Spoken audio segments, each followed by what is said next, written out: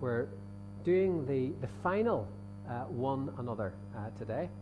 I'm not sure how many one another's you've been here to hear, but I was thinking some time ago about the one another's, and I'm doing more than I originally thought I was going to be doing, and I had a plan to do a particular one another, and then I had another one another to do, and I wasn't sure how many one another's were left, and I was getting myself all confused, and I was trying to remember what one another's had been done, and I thought, oh, I'll do love. Oh, whack, somebody's done love. And then I thought, I'll do serve one another. That would be something that'd be close to my heart in terms of some of the example that I've seen in some of you. And I thought, oh, blimmin' heck, that blimmin' Jude has gone and taken that one. And then all these different ones that came along, and I'm not sure if you're like me. Sometimes I try to process all these things. Sometimes I take notes in the different one another's. And I was thinking about that, and I was thinking, what do we do with all that? We've got all these one another's. We've got page 1 was the Grant did that one. Okay, page 2 we've got forgive one another. All these different things, and as we're turning up to church on a Sunday, or we're coming in and think, right, okay, now one another. Okay, oh good, there's someone in the door. Greet one another. Okay, that's that one ticked off. Right, great. Okay, and admonish one another. That fella Paul Coles, he did that one. Admonish one. Yes. That person parked me too far away in the car park. I've admonished them this morning. There's two down. Great. Oh, tea and coffee. Lovely wee buns this morning. Lovely wee buns. Thanks very much. There's encouraged one. No, that's three. How do I forgive one? Oh, I'm going to forgive the guy who parked me too far away in the car park. That's four. Teach one another. I'm going to sign up for Sunday school. I'll definitely do that. Let's teach. And we did it. What was that? Carry each other's burdens. I'm going to share with someone about the burden of letting go of that person in the car park team who pushed me so far away over there. There's 3 things for the price of one on the one another's, and so the list goes on. Bear one another's burdens, serve one another, pray for one another. And you're sort of like, how do I do all that? What do I do with all that? And what if we go on to another series, the Holy Habits? You're thinking, oh my word.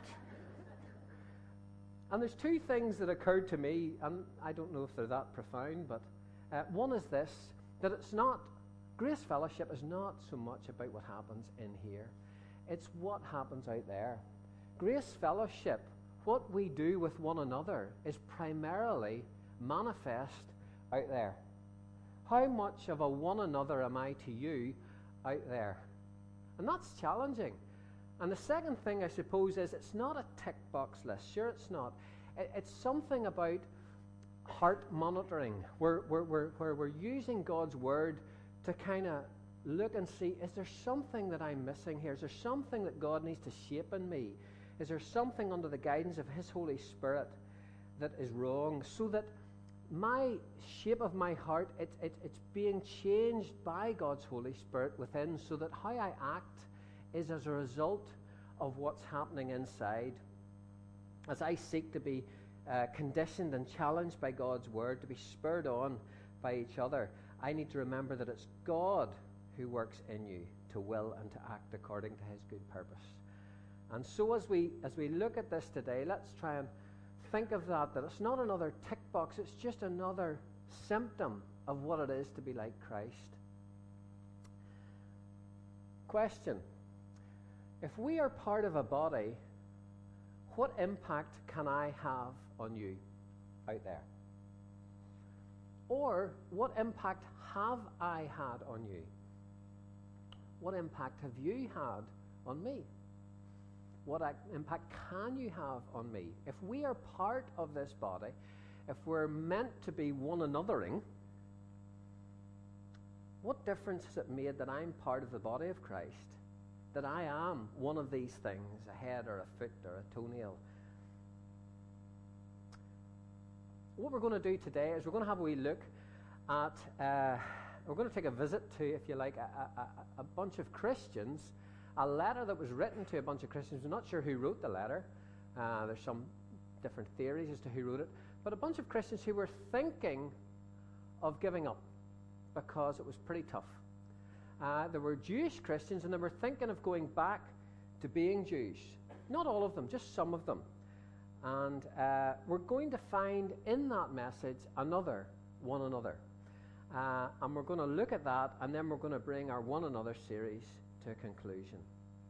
So this morning, we're going to look at something which is listed in that passage, spur one another on, and it was part of one of the things that Grant brought to us a few weeks ago in the context of encouraging one another. And I realised that there's overlap, and I rang Grant yesterday just to double check on this as well. But I really feel that this was a passage that I was drawn to as I was praying about what to share this morning in the context of one another. So before we turn to it, which is in Hebrews 10, just to mention a few things about it. It was written to encourage the readers to remain faithful to their Christian faith. They were facing challenges. They were facing persecution both from the Romans but also from their own people, because although they were still meeting in the synagogue, because they were associating with this new movement, this cult, whatever it was, this thing called Christianity, this thing where people were following this guy called Jesus. They were therefore not just facing abuse from the Romans and persecution, but they were also facing rejection from their own community. And to some of them there was a bit of immaturity. And so they were tempted to return to their old way of life, as well as attending the church. And there was no problem with attending the synagogue, but they were starting to not go to church, starting to drift a little bit.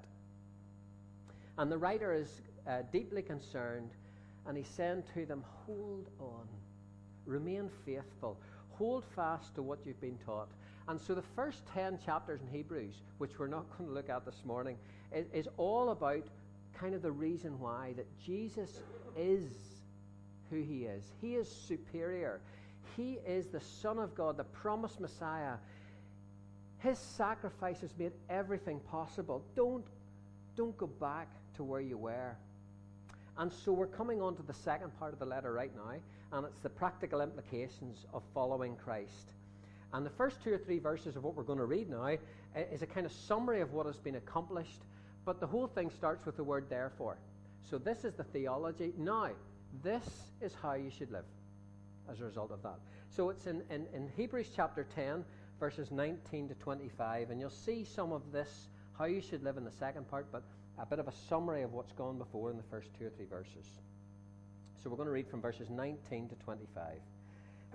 Therefore, brothers, since we have confidence to enter the most holy place by the blood of Jesus, by a new and living way opened for us through the curtain, that is his body, and since we have a great priest over the house of God, let us draw near to God with a sincere heart in full assurance of faith, having our hearts sprinkled to cleanse us from a guilty conscience, and having our bodies washed with pure water. Let us hold unswervingly to the hope we profess, for he who promised is faithful. And let us consider how we may spur one another on towards love and good deeds. Let us not give up meeting together, as some are in the habit of doing, but let us encourage one another, all the more as you see the day approaching. So the passage is it's maybe just to jump straight in there is quite intense, and there's so much you could say about this passage that we're not going to say, but just to mention the first few verses, there's a summary of 3 massive privileges that we now enjoy. And as I say, we're not going to go into these in detail, but just to set the context, we have access to the Holy of Holies. This place in the synagogue that was reserved once a year for the high priest, that curtain was ripped, symbolizing that we have access now. We have access to God's presence. We have Jesus as our priest. He's the way, he's our guide, he's the guy who's mediating for us, he's praying for us now. And we have been cleansed from a guilty conscience. We have a tremendous privilege. Don't go back. And the overarching burden is that he doesn't want them to return to Judaism, to relying on Judaism, because that was where they were facing the temptation, because the suffering that they were facing was real. The temptation to return to safety, to an easier life, was real. The returning to traditional, culturally acceptable life was real. And it struck me as I was thinking about this, what's that? How is that, is there anything similar to where I am now? How can I relate to where they were?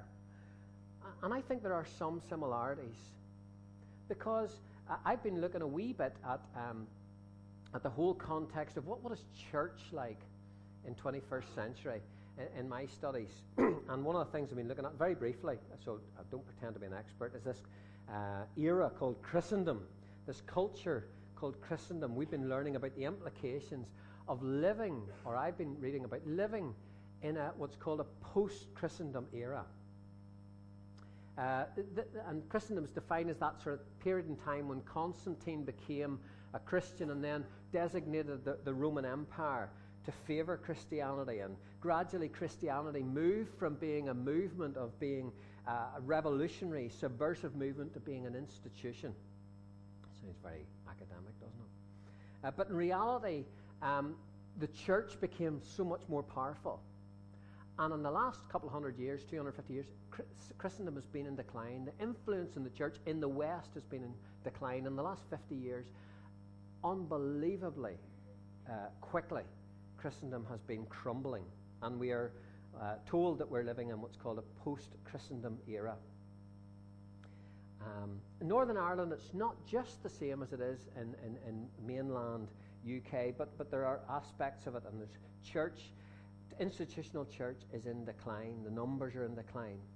And the problem, one of the problems that the churches face is we're still living in a Christendom culture, although we're in a post-Christendom era. We're still doing things that would have been appropriate a couple of 100 years ago, but maybe aren't just so appropriate today. And as I was thinking about this, some of the characteristics that I see today in institutional church are this. There's a respectability still, a little bit, of being in church. There's a set of behaviors that are expected to be adhered to, and I'm accepted if I adhere to those. There's a kind of responsibility on the clergy, the professionals, to evangelize. There's a safety in the institution of church. I can go within the walls of church and be kind of safe as long as I keep the head down outside church. And there's credibility that I gain out of attending church. This is where I'm safe being an institutional serf. This is where I can get some degree of respect. And this whole sort of image of what Christendom or what this church culture struggles with was sort of exemplified as I was looking at, I was driving along one day not that long ago between here and Bangor, and I noticed in a little village a cul-de-sac, and there were all these houses in the cul-de-sac, maybe about 20 in a wee sort of alcove, and there was a car sitting there with a megaphone literally aimed at the houses, and there were about a dozen or so people dressed in suits and long dresses singing a very outdated gospel hymn. And there was something that really didn't sit right with me, that these people were trying to enjoy the big match or whatever, and they were getting something very different. Now, I'm hesitant to be critical, but it just illustrated for me the challenge that the church faces at the minute about trying to understand what is really important and should not change, and actually what do we need to really examine and change. And I mention all of that because that's going through my head at the minute. But the challenge for me is this. I am faced with the same temptation, I think, as these Hebrew Christians were faced with. I am faced with a choice, as they were, of institutional respectability and avoiding rejection, of security and safety in sticking to religious patterns, as opposed to living in a revolutionary way, a kingdom lifestyle out there. I kind of go there, keep the head down, tick the boxes, and don't lift the head when you get out there. I don't know if I'm being clear, but I realize that there is a temptation for me to live in a way that those Jews were kind of tempted to live, to go back to a lifestyle where they weren't facing abuse, where they weren't facing rejection, where they were kind of going to the traditional familiar things. And there was a big temptation of that, because the other way was not necessarily too easy. And as I was thinking about this, came across, I don't know whether any of you read the SU notes, Word Live. They're going through the churches of Revelation at the minute, and I was reading yesterday morning about the church at Laodicea, and I'm going to quote to you what they said. And this is the church at Laodicea is the one that was lukewarm. You remember where John records that Jesus says, you're neither hot nor cold, you're lukewarm. And it says these are the notes, I'm just going to quote directly. History records Laodicea as an affluent city, a place where it was dangerously easy to settle into a complacent, lukewarm mode of living. No special wickedness is recorded here, yet this, of all the 7 letters, is the one in which the Lord's words to his people are the most harsh. Lukewarm faith enrages Jesus. But he also records that Jesus loves them, and he's calling them back to him. He says to them, be earnest and repent. Here I am. I stand at the door and knock. And the sobering comment that the notes then made was this. Most Christians lead, I don't know, you can analyze this yourself, but most Christians lead moderately comfortable, rather unspectacular lives. Dull rather than dramatic. In a sense, there's nothing too bad about that. But then it goes on, if we are moderately fine, semi-committed, inoffensive Christians, then maybe there's a warning for us. And certainly I feel there's a temptation for me to go for the route of Easyville, of pleasant town, of safe city. Now, I have to say, this is really from the heart. When I experience life in this fellowship, and I share life with some folk in this fellowship, it's not my experience that I see it in their lives. And I'm not saying this with a conviction that this is something I see. It really isn't. I'm just saying that I believe there's a temptation in my life. There's a danger that I can opt for the easy way, the tick box way, the traditional route, the route that's safe. And so that's the context that these Hebrew Christians are faced with. And the next part of the letter that we're going to look at briefly now, he says, and since this is the danger, and since Jesus is the only way, here is what you should do if you don't want to go to Pleasant Town. If you want to live as Jesus asked you to live, as Jesus called you to live, as a follower of him, this is what you should do. And there are 3 things, as the Presbyterian writer of Hebrews says. The first one he says is this. Some of you who are familiar with our vision statement in here might recognize this. I'm not sure whether, when it was being considered, whether Hebrews was part of it. But look up, he said, verse 22, let us draw near to God with a sincere heart, with the full assurance that faith brings. It starts with sincere prayer. Lord, lead me. Lord, fill me. Give me the opportunity to serve you, Lord. What is it today that I can do to bring your kingdom here on earth? Be part of what I'm doing today, Lord. Don't let me go down Pleasantville. Don't let me go down Easy Town. Doesn't mean I've got to go and look for suffering, but help me to be courageous. Help me to find out the way that you want me to live today. Look up. Draw near to God with a sincere heart. And the second thing he says in verse 23, he says, look out. Verse 23 in the NIV says, let us hold unswervingly to the hope we profess. In the New King James Version it says, let us hold fast to the profession of our faith without wavering. And there are 2 parts to that. There's the hold unswervingly, and there's the faith we profess. And that means words. Do you ever find it difficult? Do you ever wonder, how could I share my faith more effectively? I do. I know I'm not ashamed to be called a Christian. I'm not ashamed to share with people that I am a Christian. But sometimes I find it difficult to know how to start. And I was listening to a guy preaching about this not so long ago, and he talked about 3 things. He says it starts with prayer, which is good because that's where we're starting with. And then there's a bit of care in it, because our neighbours are going to kind of know whether we're sincere if we care about them. But it has to involve share, where we say something. But we have to pick our moments. And I may have told you this before, but I remember hearing of this guy. I probably have, because I repeat so many stories, as Bethel long-sufferingly puts up with me.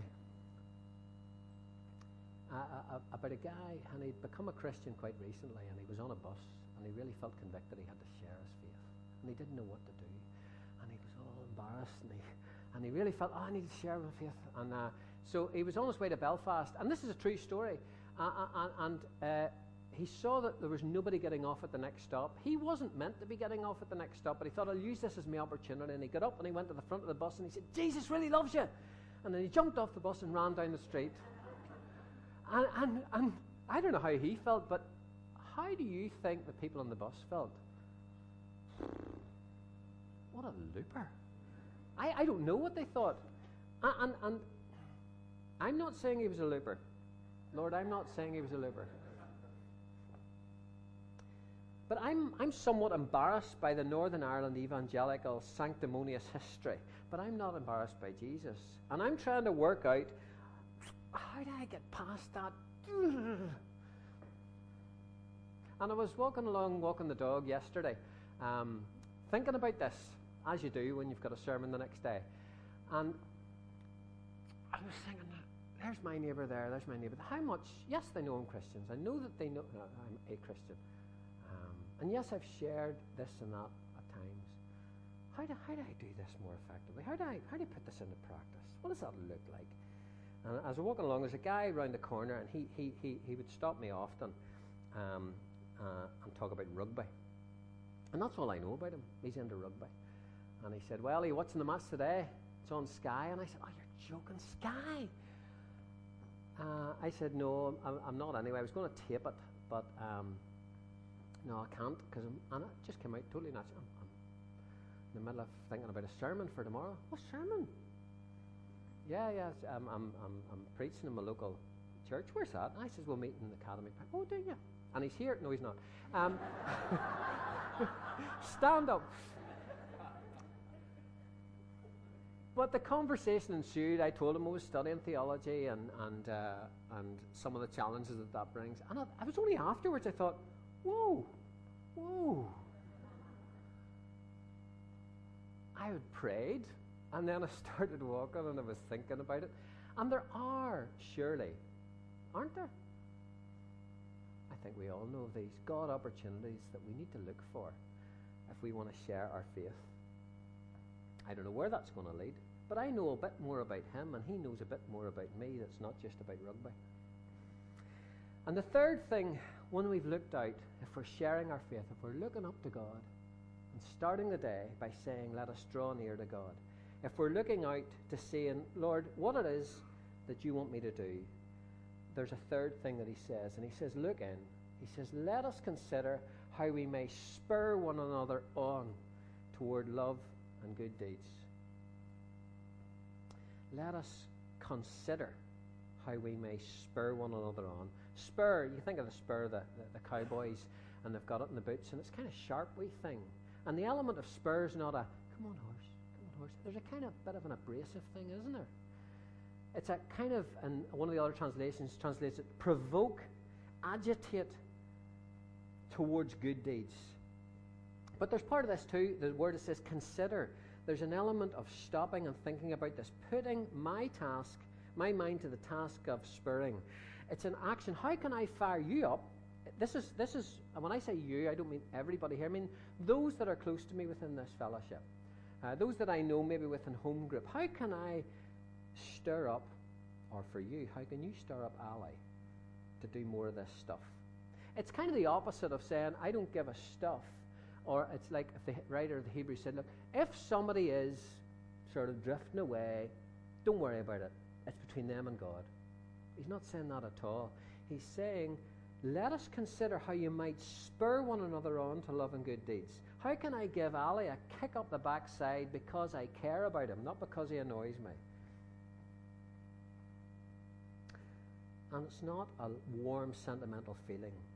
It's literally, how can I provoke my brother or sister because I care about them towards producing fruit, towards looking up. How can I do that? And verse 25 goes on by not giving up meeting together and encouraging one another. Romans 14:7, for none of us lives for ourselves alone. We are not an island, and the Bible knows nothing about solitary faith. We have a responsibility to each other. If you care about me, I want you to not allow me to settle for easy street. I remember hearing a story years ago, and I'm sure half of you at least have heard of this story, about the story of the duck congregation. And there was this sort of church of ducks. I don't know, there's probably various variations of this, and I'm sure there's various denominations of ducks and so forth, but there's this church, and it's attended by ducks, and it's on the side of a lake, and all the ducks are waddling along on a Sunday morning. It's a lovely Sunday morning, and it's a beautiful setting, and they go into the duck church, and Pastor Duck's there, and he's waiting, and he's got the message for the ducks as they come in, and there's lovely windows, and there's the duck saints of the past on the windows and so forth, and Pastor Duck's there, and he says to them, look, fellow ducks, fellow brother ducks and sister ducks, I want to tell you something this morning. He said, do you know, see these things here, these are wings, you know that? These aren't just for raising your wings in praise. You can actually fly. And I have a story to tell you about my brother duck who was flying the other day. He flaps his wings, and the ducks are looking, these are quacking. I go, whoa, seriously? Yeah, and I want you to flap your wings now, and everybody's flapping their wings, and the feathers are going everywhere, and the ducks are, hallelujah, hallelujah, yes, and the wings are going up, and yes, you can fly, did you know that? You've been waddling all these years, and you can fly, and the ducks are so up in arms, well, they're up in wings, and they're so excited, and it was a brilliant meeting, and Pastor Duck went to the door, and all the ducks came past him, and told Pastor Duck how great a service it was, and then they waddled home.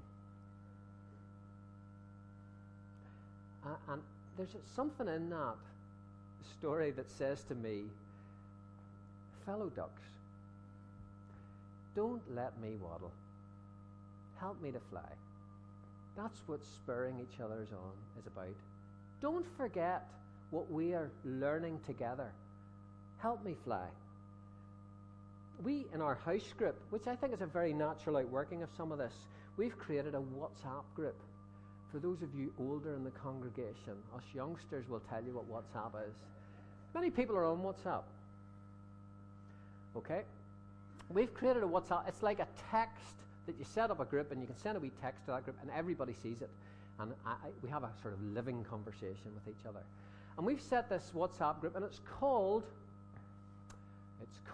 our front line, and it's based on the stuff we've been doing in home group. And many people have been doing home group, front line. Many people have been doing the front line, and it's been really good. I don't know about you, but it's been really challenging. And we've started posting. Well, it's only in its infancy. Started posting, things about our front line, so that we can pray for each other. I've got a front line activity coming up now. I've got an encounter with someone, and I want you to pray for me. And people are going back, yes, yeah, okay, right. And the beauty of this is it's international. We've had frontline encounters in Dallas and in Downpatrick this week. And we've been able to sort of think of the folk and pray for them. And there's an accountability with that. And there's a spurring on with that.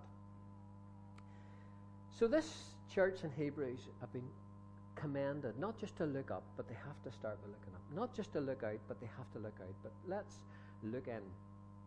And as I was thinking about this, I was looking at the One Another series, and I was thinking, is this just something we've picked out of the air? And I did a wee search in my electronic version of the Bible, and I went through each of the letters, and I looked for the word another, one another. And it's in every single letter to groups of Christians.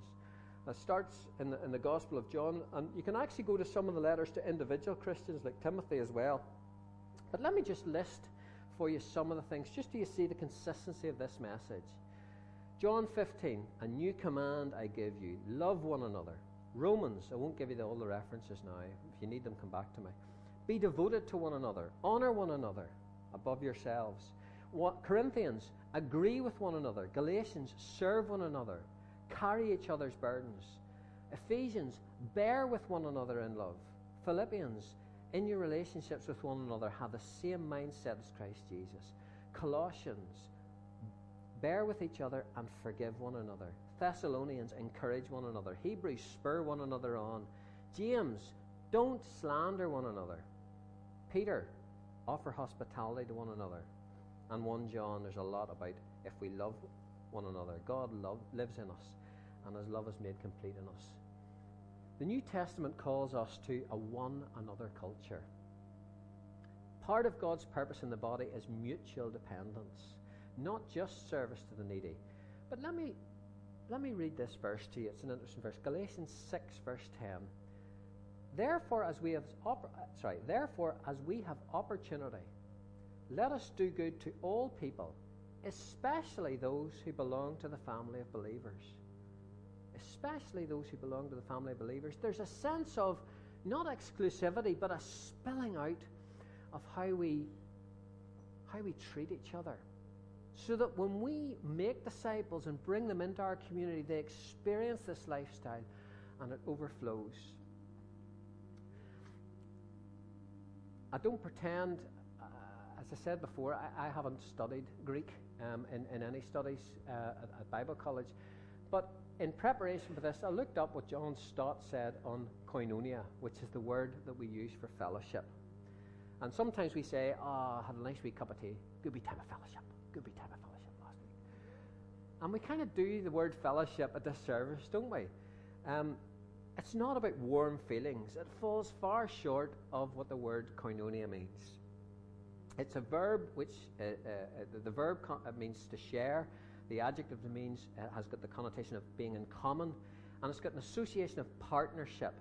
It is and generosity. And there are three things that John Stott points out in the New Testament fellowship is talked about. And it's actually got this feeling of up, out, and in as well. And we're nearly finished. But the first one is this. We've got to share. Fellowship is about sharing in our common inheritance. We share. You and I share in the fact that we have the same God. We have the same fellowship of the Holy Spirit. We have the same Savior. We are coming together, sharing in the fact that we have the same inheritance. And as we come to the table shortly, we're doing that together as a fellowship because we share in that inheritance. And there's something very precious and important about that. There's a sharing out. Oh, sorry, I'm gone too fast there. Go back one. There's a sharing out. You can see that is the last slide, so there's hope.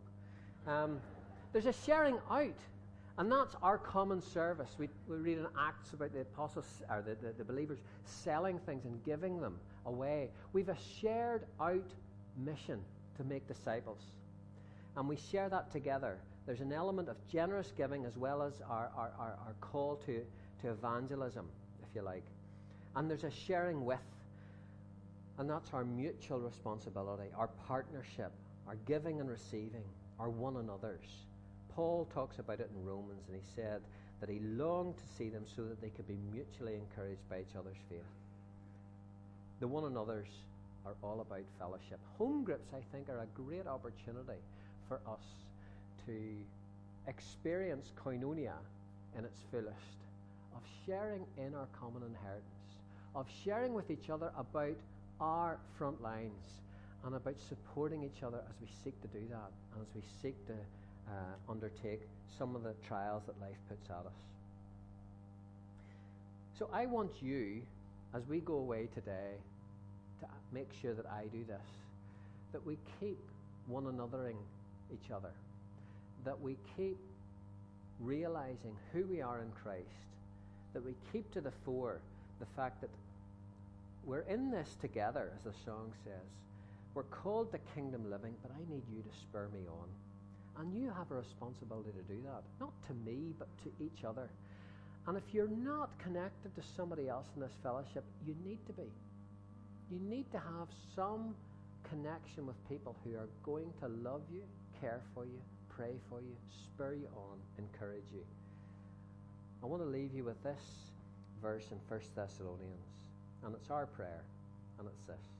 May the Lord make your love and my love increase and overflow for each other and for everyone else.